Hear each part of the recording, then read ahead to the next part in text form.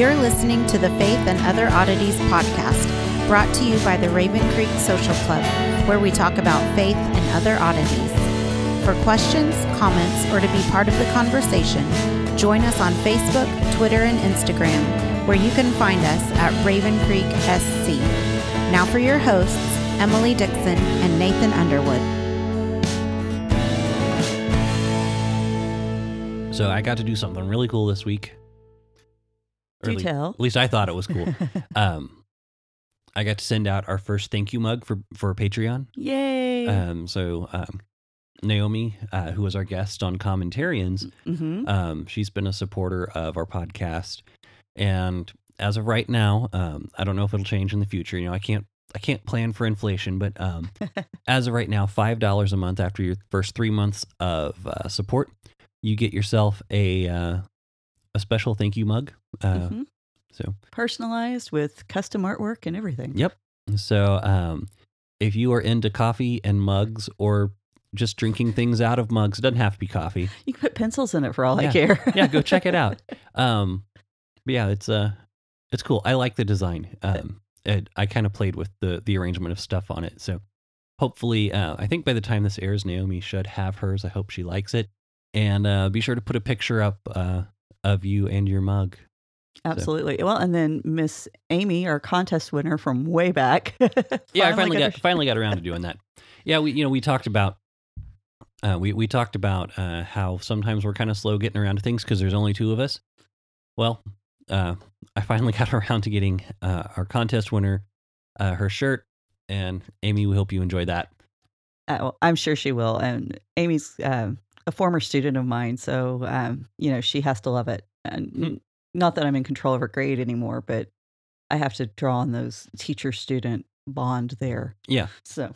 Okay. Well, cool. But again, I'm excited about. Oops, I'm bumping my mic stand there. I'm excited about that, and hopefully everyone else is. And we really appreciate the support. But you didn't come to hear about Patreon and what we're doing there necessarily. So let's talk about what we came to talk about. Oh, okay. So you actually kind of threw a wrench into the works because we bypassed something in our last episode, and you brought up the fact that when Tamar had her children, it's twins.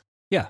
Well, I thought it was interesting because if you just read through the text, there's some like obvious parallels. Mm-hmm. And the first one is that, there's the older and the younger. Right. And there is, they say when the older one when one baby started to come out, he stuck his arm out, they tied a red ribbon around it, and then he pulled his arm back in. And then the second one came out first. Right. And so you kind of have the whole parallel of the baby, with Jacob and Esau. Yeah. Being more ambitious, like with Jacob holding Esau's heel. So there's I thought that was interesting, so I wanted to find out if there was more about that. And so you and I kind of looked into some of this stuff, and it was kind of interesting. Oh, it goes into this another rabbit hole that I can fall into. And what's interesting about it is the fact that twins are like an ongoing topic throughout the Bible. Matter of fact, there's even some traditions that Cain and Abel were twins, or that they were born with when Cain was born, he had a sister who was a twin. And when Abel was born, he had a sister who was a twin. And so there's this big tradition around twins, and who is going to be the successor and the one to carry out the family legacy. And the thing is, when I got to looking at this, I was really, I wound up staying up like till 2:00 this morning because I just couldn't sleep because I kept going through stuff. And so one of the things I was looking at was Tamar's twins are both part of the covenant community. Mm-hmm. They're part of the tribe of Judah, which is kind of in contrast with Jacob and Esau, where we have Jacob who is the head of the covenant community, and Esau. If we go with Jacob have I loved and Esau have I hated, we kind of get this idea that Esau's been kind of cast out. But we've talked about how he wasn't necessarily just abandoned. And then it dovetails nicely with what Heiser's doing right now in the book of Exodus, talking about how Moses learned about the worship of Yahweh, possibly from the Canaanites and the Midians, and how this becomes a part of their legacy. And, we talked about that Edomite king list that we weren't going to talk about because it was so boring. Well, it actually contains one of the names of Jethro. Jethro had 7 names in the Bible. It contains the names of Jethro in that lineage. And so Jethro would have been part of Esau's descendants, and they would have still been worshiping the one true God. And so it isn't that Esau's family was excluded from the worship of God or that they couldn't serve God. It's just they weren't going to be the ones who brought the Messiah. Sure. And so I thought that was a really cool little dovetail and we're reminded, I think, with the birth of Tamar's twins, that a twin doesn't automatically mean a good twin and an evil twin. Right. And so because it's actually through one of Tamar's twins that we get King David. Mm-hmm. So that's kind of where I ended up on that. Yeah. Because I was, throwing this together last night because we were both going through different things. No, it's actually, and it's kind of interesting. So I found an article on Chabad, which you kind of have to, you kind of have to watch some of their stuff because they talk a lot about a lot of stuff that's just tradition. That's not, there's no documentation for, but I thought it was interesting that they talk about God making things in pairs. For example, he makes the day and the night, and he makes the sun and the moon, and he makes the water and the dry land, and all these things, and he tends to make things opposite. Now, I don't. That was a hot topic in Second Temple literature, and Marian Brand has. I just want to throw this out there. Marian Brand actually covers this in her podcast about these ideas of evil and why evil exists, and that was one of the interesting hypothesis in Second Temple literature, that God just makes things in pairs, and so he makes good people, and he makes people who might be bad, and so it really is kind of a weird thing. And again, I'm not saying this is how it is, but it's worth understanding the thought processes behind that. And but the idea is that when Jacob and Esau, there's actually a difference in the wording in Jacob and Esau and in Tamar's pregnancy story. When Jacob and Esau are born, it says when the time of her pregnancy had been fulfilled, and then I can't remember exactly how Tamar's was, but was something like when she gave birth. They didn't say anything about the fulfillment of the pregnancy. Right. And so the sages believe the difference in the phrases, it could mean that there was, in Jacob and Esau's case, it was a full pregnancy that led to one deficient brother and one complete brother. And then in Tamar's pregnancy, her deficient pregnancy, which they believe the phraseology meant that she didn't carry to term. So they say 7 months, but a deficient pregnancy led to 2 righteous twins. Again, that's just speculation, but I do think it's fun to throw those things out there just to kind of, so you can see some of the traditions that surround it. And that part of that tradition comes from, I believe, the actual word for twins in those 2 accounts. In the account for Jacob and Esau, the word twins was missing a couple of letters. Yeah. Because with Hebrew, it's really funny. Sometimes you can do like what they call deficient spellings, and you can lose some letters, which makes it really fun for those of us trying to learn Hebrew. And then Tamar, the twins, actually the spelling is complete. Right. And so when we talk about Chabad and their website, they're drawing on a lot of sources that sometimes dovetail with Kabbalah. And when you get into that Kabbalah, then you begin to, and we've talked about Kabbalah before, you start to get into the significance of each individual letter. And that's one of those points that I think we've made, that you have to be careful with reaching too far. Yeah. And I think that, I don't think there's anything in that particular article that, and we'll link to it so you can read it. It's just interesting. I don't think there's anything that necessarily violates the text, but I don't think there's anything. Maybe a little bit too much speculation. There's just a whole lot of speculation in it. So, but it's interesting to read to kind of get an idea of that thought process. Sorry, I have a drinking problem. It went down wrong. So, anyway, you can't say things like that on mic. People are going to take that sample and they're going to be like, well, you can't trust them. She's an alcoholic. Yeah. Of all the problems I have, that's not it. So anyway, but yeah, so I want to talk, but you had some other stuff on the twins that was kind of interesting, didn't you? Or was that it? Did you already do yours? I think I pretty much did it, except for one thing. I will point this out just in case I forget to mention it again. When we get to the birth of Joseph's boys, the phrasing there does not specifically say twins, but the phrasing kind of lends itself to the interpretation of twins. Mm-hmm. So once again, we would have this tradition of twins within Jacob's family, and it's kind of interesting. And I think we also we talked about how Thomas, doubting Thomas, is also a twin. I think you mentioned that, and then I think one of my kids said something and distracted me. So yeah, I don't think I have any information on that. You did all the research on that one. Well, and I didn't do a whole lot because, like I said, it was late last night. But there was probably something even to that, being able to tie in. But we haven't made those ties. So if anybody wants to take that and run with it, feel free. Yeah. Yeah. If you have any good information, send it our way. We want it. So cool. So that kind of wraps up, just like I said, something we wanted to tack on with Judah and Tamar, that story. And we thought that was kind of some interesting speculation that was out there. Yeah. And so now we are back to Joseph down in Egypt. Yeah, he has been down there for a while. We really don't know how long. We know he was sold to the chief steward of Pharaoh's house, and he's known as Potiphar. It's very interesting. Potiphar's name is only mentioned twice in the entire text.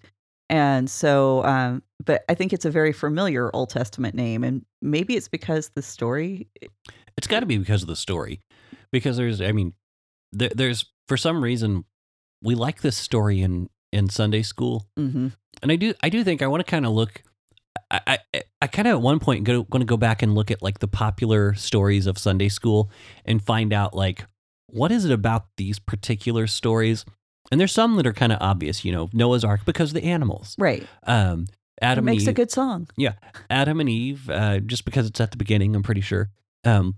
Then you have Samson because that's a really cool, like kind of superhero type thing, but there's, then Joseph, we talk about Joseph, and I don't know if it's because, people understand what it's like to get picked on by your older brothers, but then of course that leaves the story kind of deficient because then like we talked about last week, this wasn't just teenagers. It wasn't just, your older brother's wrestling with you in the living room. These were like these were adults who wanted to kill him and sold him. Because if you look at, back into the story of Judah and Tamar, it says about that time Judah went.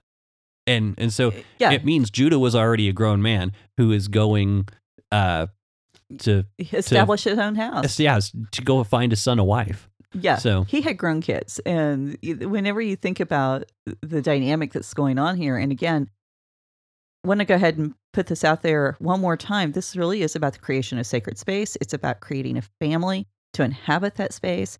And so it gets very interesting to see the dynamics that are going on with this holy family. It's so completely dysfunctional. Well, it does speak to this, the dysfunction, because think about it, how often when families, when siblings grow up and they have kids of their own, a lot of their sibling stuff gets set aside because they're too busy to worry about it. Right. And to think about the fact that Judah's they're still operating in this dysfunction even after Judah has kids that are old enough to marry. Yeah. That's kind of crazy. Well, and I think if anything, it should give us hope, because how many of us came out of dysfunctional families? I think the answer is all of us. Yeah, to some degree, there's dysfunction. But I think sometimes people think that disqualifies them from being a person of faith and actually serving God. And so, no, you're in good company. I think that's the message that comes out of this. Yeah, and it really is. It's kind of interesting just seeing like that the message is over and over that God redeems. And it's so obvious that if you're not seeing God will fix a bad situation, I don't understand what Bible you're reading. Right. So Joseph, while he's in Egypt, he's in Potiphar's house. He rises very quickly to the top of the hierarchy within the house. Mm-hmm. He's basically the second in command. And At first, this used to be a point of criticism against the Bible, that Potiphar would allow a Hebrew to take that kind of leadership role in his house. Right. And the thing is, we now have archaeological records that show us. Sorry, they had a kid in the room. We're back. Go ahead. Okay. So for a long time, there was a lot of dispute about whether or not an Egyptian would allow a Hebrew to take that much control in his house. Mm-hmm. And now we know from some archaeological records that this was actually pretty common. And we have a papyrus, specifically the Brooklyn Papyrus 335.1446. And it actually outlines the way that slaves were incorporated into the house. And it was very common for foreign slaves to have these household jobs, to have these administrative positions, and they would put Egyptian slaves out into the field to work. That's interesting. It really is, especially when you consider where the story's going. Yeah. And that Exodus is the next book. And this is really the beginning of the fulfillment of God's prophecy to Abraham, that his children were going to spend 300 years or 400 years in slavery. And this is the beginning of that. Yeah. And but let's not get too deep into that, because when we get into that chapter, there's some really interesting stuff to point out. Yeah. And we can go, it can get crazy. But I just wanted to point, this is where it starts. And the other interesting thing about this story is, as you read through it, 4 times it says that God is with Joseph. Mm-hmm. And the word there for God is, if you look in your Bibles, most of you will have, it'll say, and the Lord was with him. Uh-huh. And it's Lord in all capital letters. So it's Yahweh, or however you want to try to pronounce that. Anytime you see that all capitals in the Lord, that's what the translators are trying to tell you. This is the unique name of God, right, being used here. And this is important because we're in Egypt and there's like a bazillion different gods. Yeah. And so the writers really want you to understand this is the God that is with Joseph. I can see how that's important. Something else I want to point out here. We talk about what a great blessing Joseph had here, with being given, rule of up to half the kingdom kind of thing, of Potiphar's estate, giving rule of basically everything except Potiphar's wife. But one of the things that I think we tend to overlook is the responsibility aspect of this. Is Joseph didn't get there just because, oh, well, God's with me, so I'm just going to get a promotion because I believe in him. No, he was working hard and he was doing well at his job. And I think that's one of the things that that we as Christians need to be doing. And I can go all day about this, because I've worked with people, and this is a little tangent, but I've worked with lots of people. I've been in management and retail and in customer service, phone banks, things like that, where the people I have and I'm not joking, the people I have the most trouble with have been the people that say, "Hi, my name is so and so, and I'm a Christian."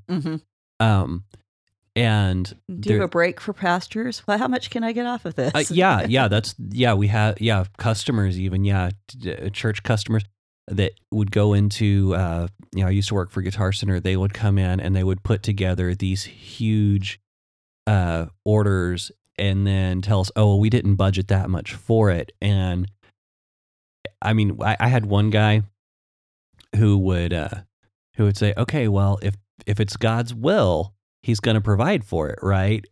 And this guy was not a Christian. He had just dealt with enough of these churches, but no.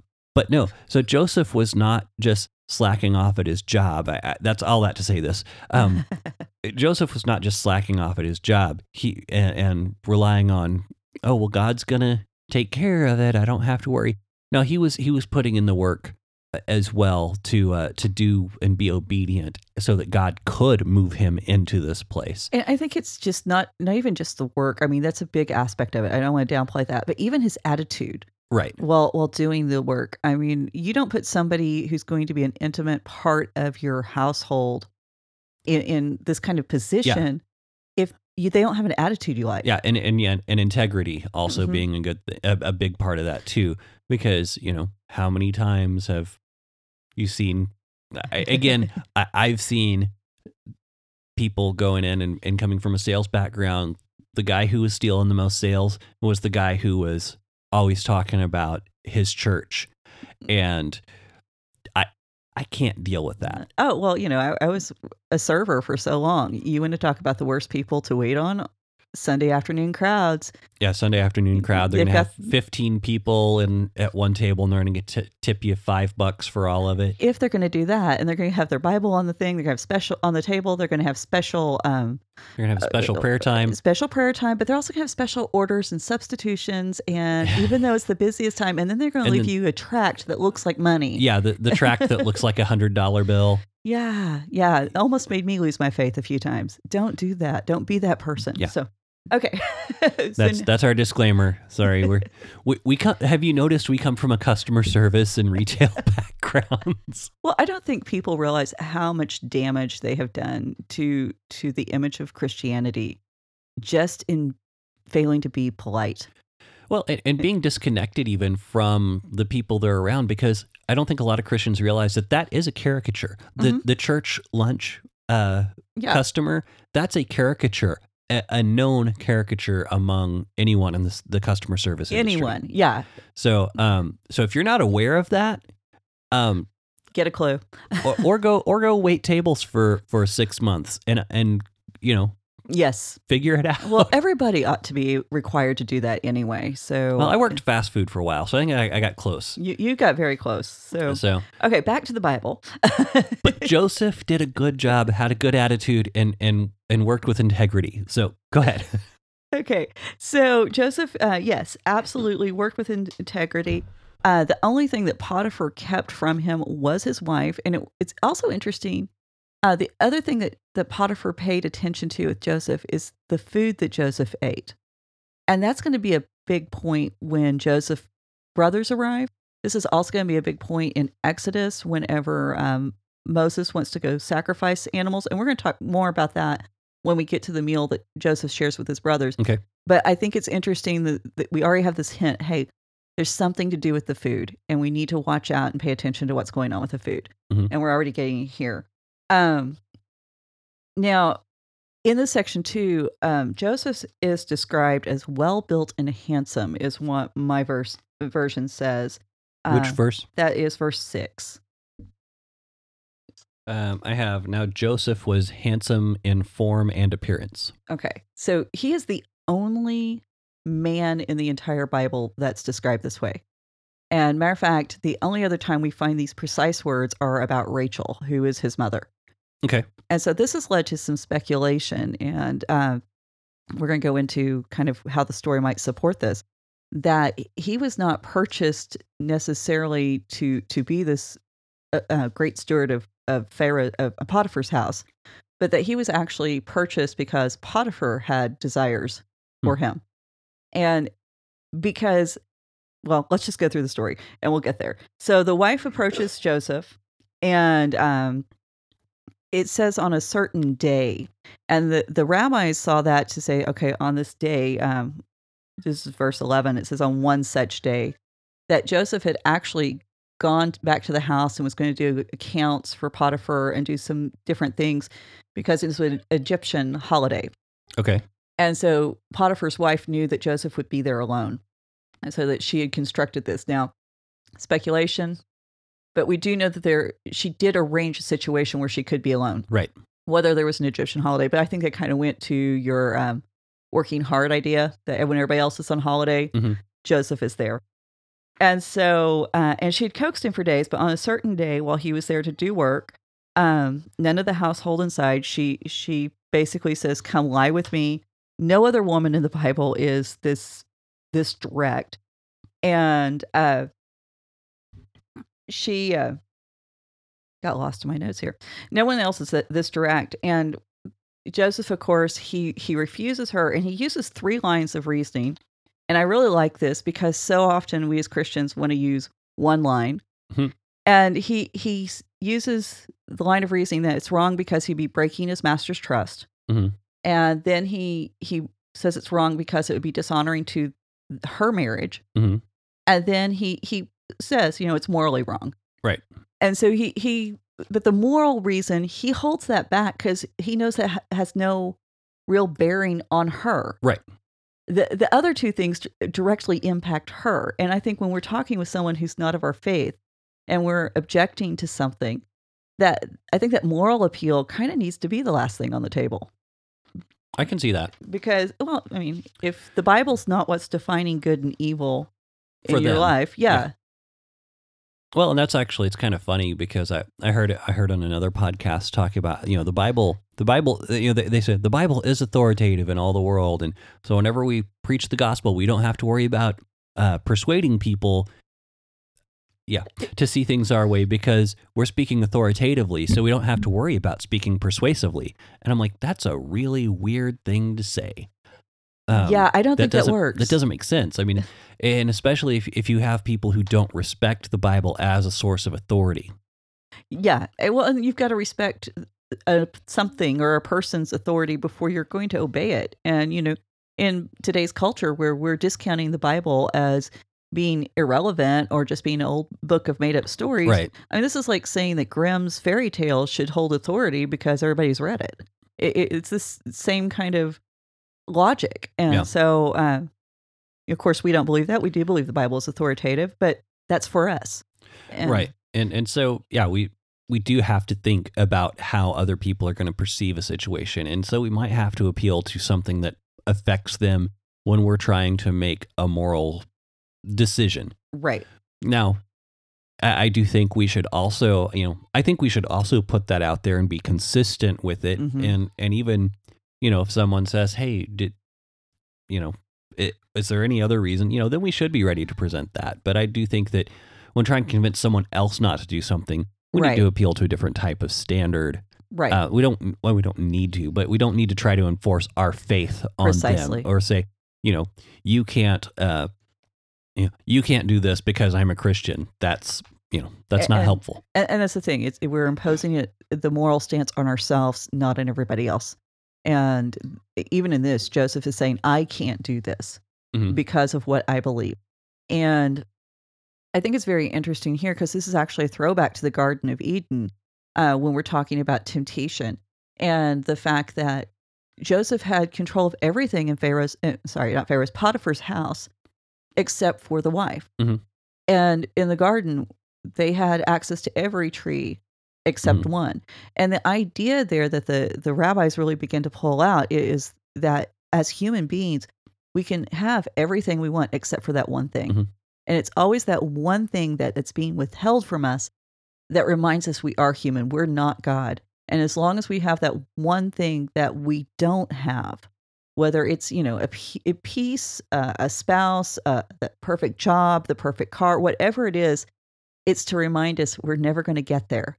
Right. And I can see the wisdom in that. I think some of us need to be reminded that certain things are reserved for God.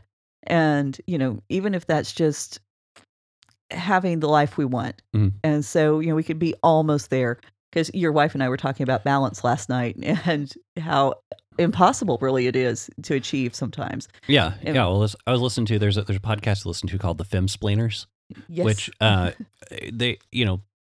it's interesting because I like to listen to it because it's a little different perspective than I see the world, but I still think we need to understand what the voices are. And I think they're a logical, well thought couple women. They have really good guests on, some really, I don't want to say entertaining stories because that's not very informative, very powerful stories about some of the struggles they've been through. So I was listening to that, and I can't remember who it was. One of the hosts said she had a chance to talk to about being one of the. She was a well-known woman in commerce. I'll link to the episode whenever I get a chance to think of it. But she was a businesswoman, and she had a family, and the host said she had gotten a chance to ask this woman, how was it you managed to balance family and work life and have great kids and still run this company? And this woman said, I was just exhausted for 18 years. And it's really kind of that you can have a great family, great business, but no sleep. But no sleep, or you can have sleep and a good family. Actually, I don't think you can have a great family and get as much sleep as you want. But that's well, and it goes to this again, is that there's always that one thing, and being okay with the fact that there's one thing that's going to be off the table, and I think sometimes we get to decide what that one thing is, right? And like with your scenario where you were talking, well, the scenario you just presented, that the business, the family, and the sleep, pick two. I mean, so well, and that's actually one of the things. And while we're talking about things that I listen to that might lose us fans, I listened to Jordan Peterson, and he was talking about how sacrifice is a big deal, and that you have to choose. And whenever you knowingly are sacrificing something, it's not a big deal, because the sacrifice is not about what you're giving away. It's about what you're putting in front of you that makes the other thing less important. Oh, my goodness. Because he was talking about when he started doing his college work, he quit drinking because he realized, hey, it's really hard to think to the level you need to when you're hungover trying to write during the day when you've been up all night drinking. And so he gave it up. Not like altogether. He said he still has a drink every now and again, but he quit going out and partying every night. And that sounds like a simplistic story, but at the same time, it's that same principle. You put something that's more important out there to go towards, and the other stuff just falls by the wayside. Well, then that falls in line with Proverbs, where there is no vision, my people cast off restraint. Right. And that's been something that in my own life, it's like, once I get the vision of what I'm trying to accomplish, then it's very easy to say no to even good things. Like sleep. Yeah. Like being up till 2 a.m. researching. Yeah. It's good. It's easy to say no because I know what I'm working for. And so that's a very biblical principle that he just laid out there. And unfortunately, a lot of college students don't get that. Right. And as a former college student and teacher, I've seen this in action. Right. And so it sounds simple, but it actually is something a lot of people don't understand. So Joseph, he gets it. He understands that he's got to say no. And this is one of the few times that he really gets it right. Mm-hmm. And we're going to talk about the things that we've already talked about the way he was so arrogant towards his brother and kind of a brat. And we're going to talk about whether that character flaw kind of shows back up later. But at this point, he's doing the right thing. And so she goes to her husband, and first she goes to the servants, and she turns all the servants. And it's really what's interesting in this speech that she gives. She doesn't identify Joseph as a slave. She doesn't put him down as a slave when she's talking to the other slaves. She puts him down as a foreigner. Mm-hmm. She's really managing her audience. This woman, she's labeling, and she's and this is the shit. There's a whole lot to pull out. Sorry, that was a little loud. There's a whole lot to pull out of this, because really, whenever you think about when we have an issue, and again, this is definitely a case of sexual harassment run amok. Mm-hmm. But it's one of the oldest cases here. But just that when she goes in, like you said, she says this foreigner. She puts him into a group identity. Yes. Which, what does that do? It shuts out people being able to look at him, and so. But I don't think that's the point of the story. But go ahead. Well, and that's the great thing. There's a verse in Isaiah and Jeremiah that says, "A hammer breaks many rocks," and the rabbis saw that as there's a lot of things to pull out, many meanings to pull out of a single scripture. Yeah, there definitely is, because I know that, and theologians are probably some of the worst at putting someone in a camp so you don't have to listen to what they have to say. Oh, but let's go. Yeah. Okay. I know which soapbox you're trying not to climb on. I know. I'm trying to leave it alone. Just leave it alone. But this becomes a huge theme, and this really becomes Joseph's defining moment because it is so right. And there is I think we've talked some in the past about Second Temple Lit, and how a lot of the Second Temple literature was written to kind of explain kind of gaps and things in the story, and to really kind of elevate even the characters of the Bible beyond what the Bible does itself. And there is a set of writings. It's called the Testament of the 12 Patriarchs. And the Testament of the 12 Patriarchs is basically books written by each of Jacob's sons. And almost all of them kind of have some sort of reference to Joseph in this event. Because this is, think of Proverbs. Mhm. It's kind of like Proverbs from each of these. Okay. And so it's an interesting read. And each of them cover a different topic. Reuben talks about evil desires, and Simon talks about envy. Levi, of course, talks about the priesthood, but they all are very specific. Joseph talks about promiscuity. And Okay, I thought you were going to say middle management. No. Sorry, go ahead. Which can be evil in and of itself. But anyhow, but in this book, they when they refer back to this event, Reuben says promiscuity is the first of the evil spirits. Simon says it's the mother of all evil. Reuben, specifically of Joseph, says that Joseph guarded himself from every woman and guarded himself from all impurity. And then Joseph in his book says, I did not yield to her even in my heart. And so this idea that Joseph was so pure and that he wasn't going to do anything with her because it was specifically a sexual sin. Mhm. And that's really built on that Testament of the 12 Patriarchs. And you can get PDFs of that online to read for free. That's cool. So it's out there.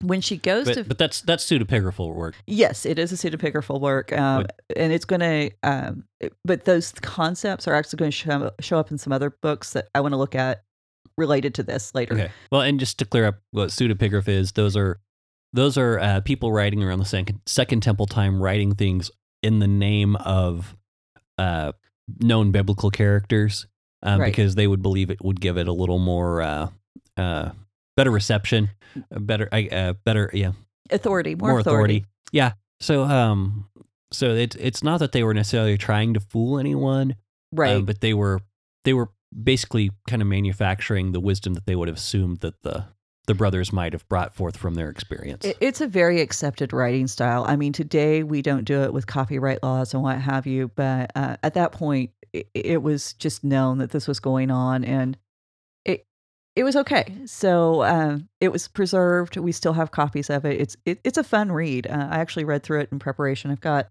This is the Apocryphal Old Testament by H.F.D. Sparks, and that's one of the very much a respected translation.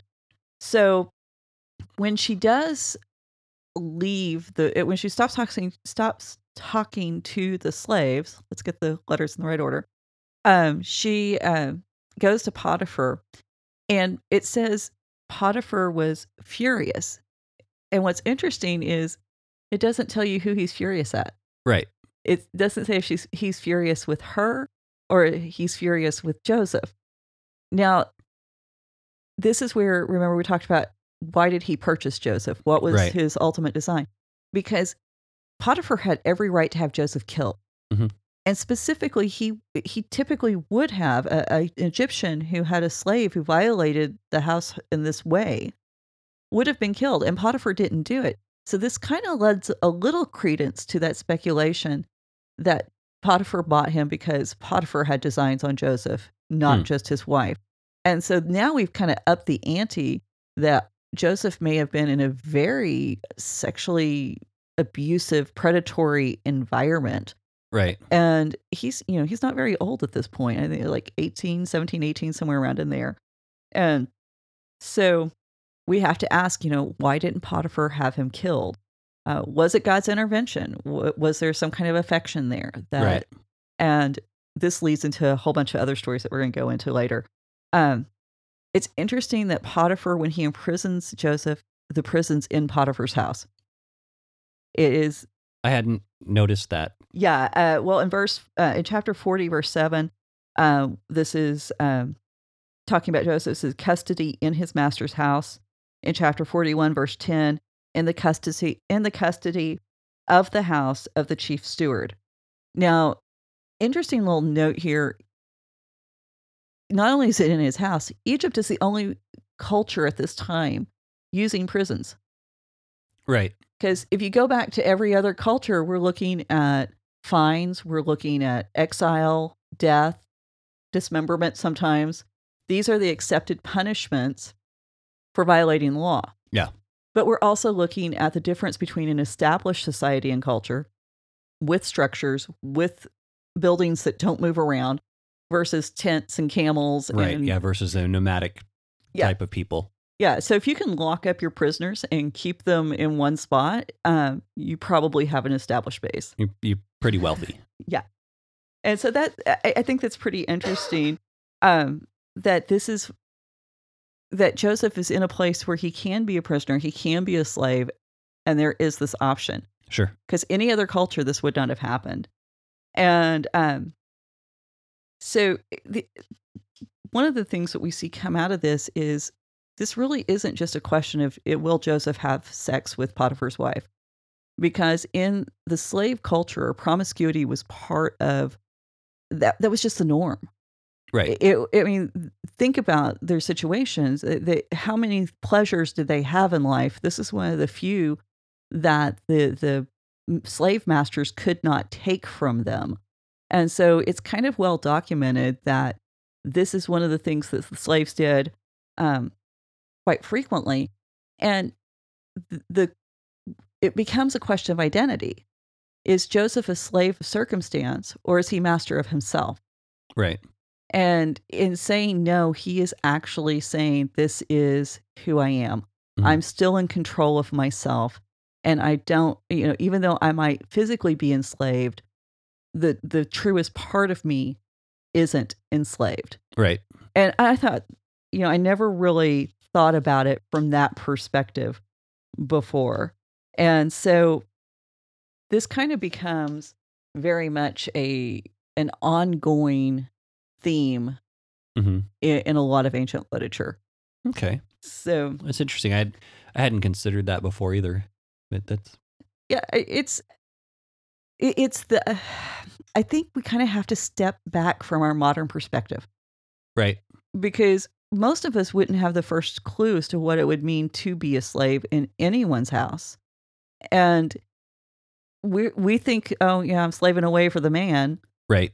And that has no bearing whatsoever with what Joseph's actual Right. circumstance. Because at the end of the day, we can go home. Right. We can find something else to do. Most of us that can pay the bills. We can wear what we want to wear. We can watch what we want to watch on TV. All of these things. We can marry who we want to marry. Right. We can keep our children with us if we so choose. These are the kinds of basic things that, what do you want out of your fridge?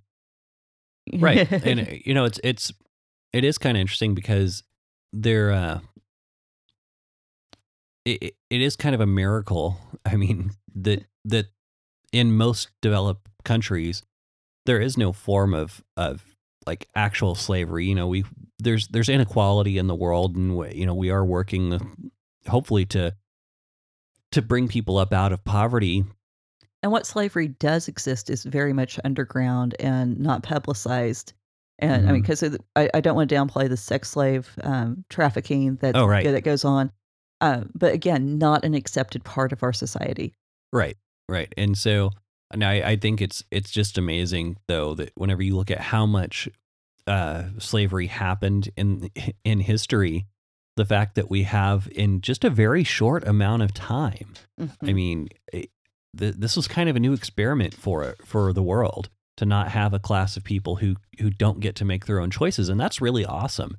Mm-hmm. But we need to appreciate that, hey, this is kind of a new thing, and we're working through a lot of the repercussions, because the majority of our time on Earth, there has been some form of slavery. And so just the fact that it seems so far removed from us in a lot of ways, but it does need to be a little fresher in our minds that, hey, this is the new way of going about things. And when we look at ancient cultures, they didn't even have a concept of not having slaves. Right. And so we should not necessarily say it's okay that they did these things, but we should understand that they were working with the best they had. Well, and I think it's interesting that these brothers were able to enslave their own brother. Mm-hmm. And a lot of times I think what we forget about in ancient slavery, we aren't talking about a race issue. We're talking about who was conquered, who was powerless, whether it was through combat or through poverty, because a lot of people would sell themselves into slavery in order to have a place to sleep and a place to live. Right. And so this was not, it was not based on any nationality or race or ethnicity. It was all about who had the power. Right. And, I think that's another thing we miss when we talk about biblical slavery. And so Joseph, I mean, he was a Hebrew.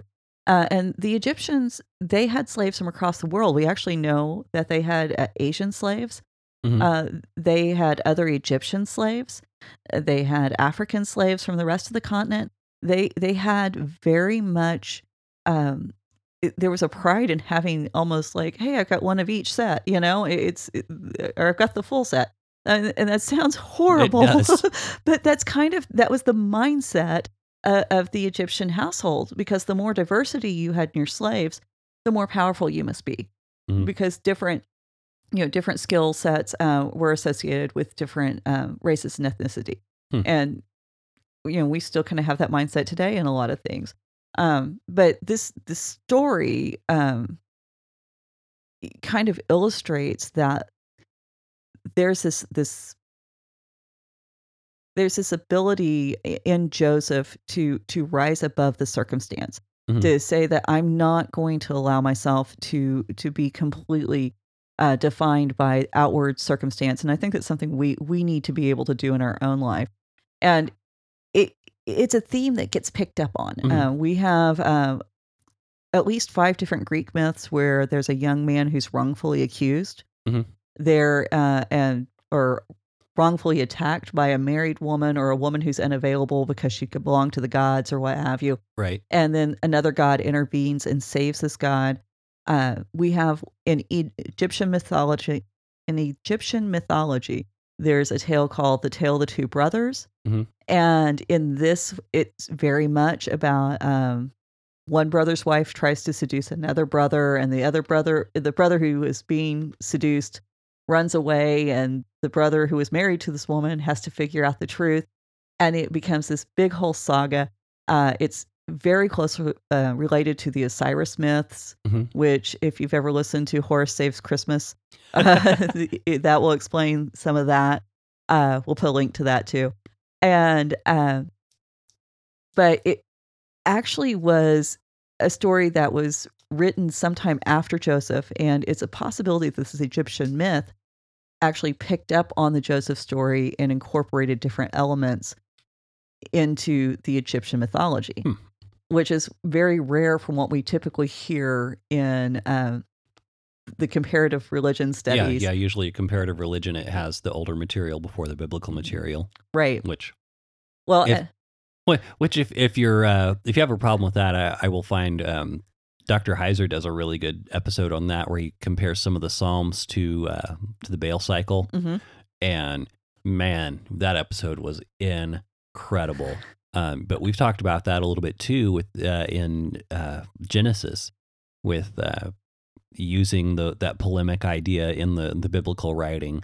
So yeah, it's really interesting when you start seeing who's writing what and when. Well, and when you bring up the Baal cycle, that Tale of the Two Brothers is based on some of the stories of Baal.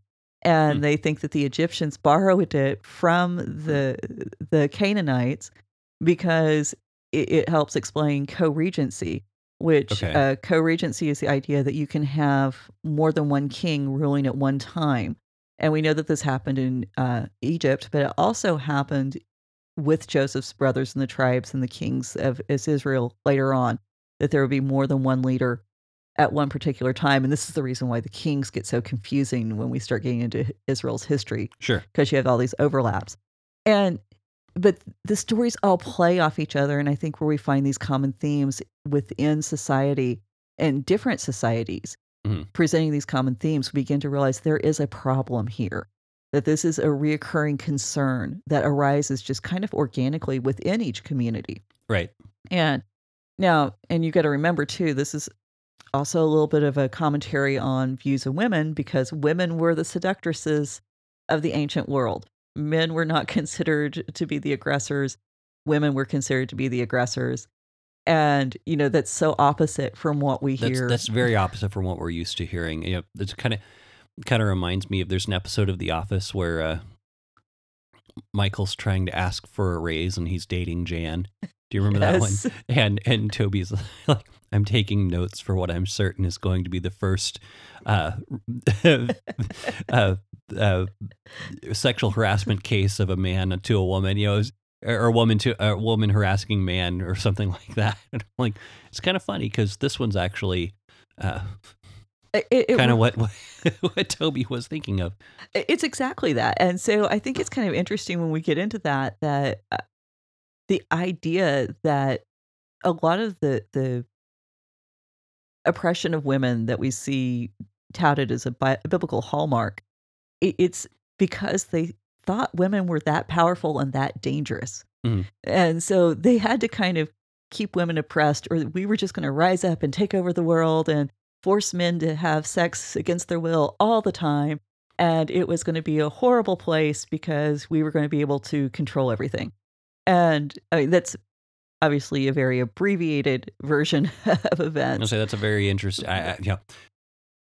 Oh, yeah. And I won't get too graphic on this, but there is there's some great work. I'll see if I can find some books, some that I might feel appropriate to share that discuss some of this, but it is a common theme. And so Joseph in Potiphar's house, this sets the scene for what's going to play out again. And we know that actually this is the first episode, and then we get with Pharaoh, which we won't go into today, but almost the same thing happens. That as far as the rise in power, mm-hmm. he's second in command.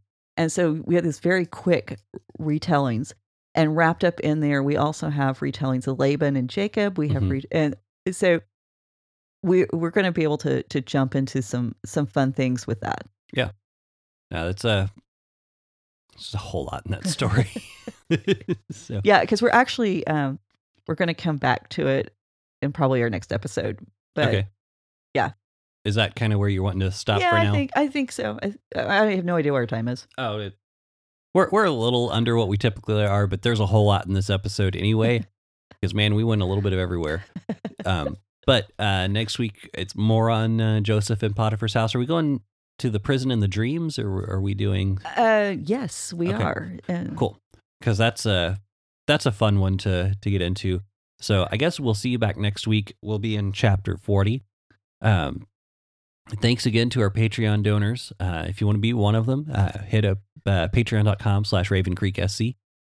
If you want to be part of the conversation, Raven Creek, or Facebook, Twitter, and Instagram, hit Raven Creek SC is our handle on all of those. Pretty much any social media, if there's a Raven Creek SC it's us. account, that's us. Then RavenCreekSC.com is our website, which can get you pretty much anywhere you need to find us. Get you show notes and also some blog articles that Emily's been posting.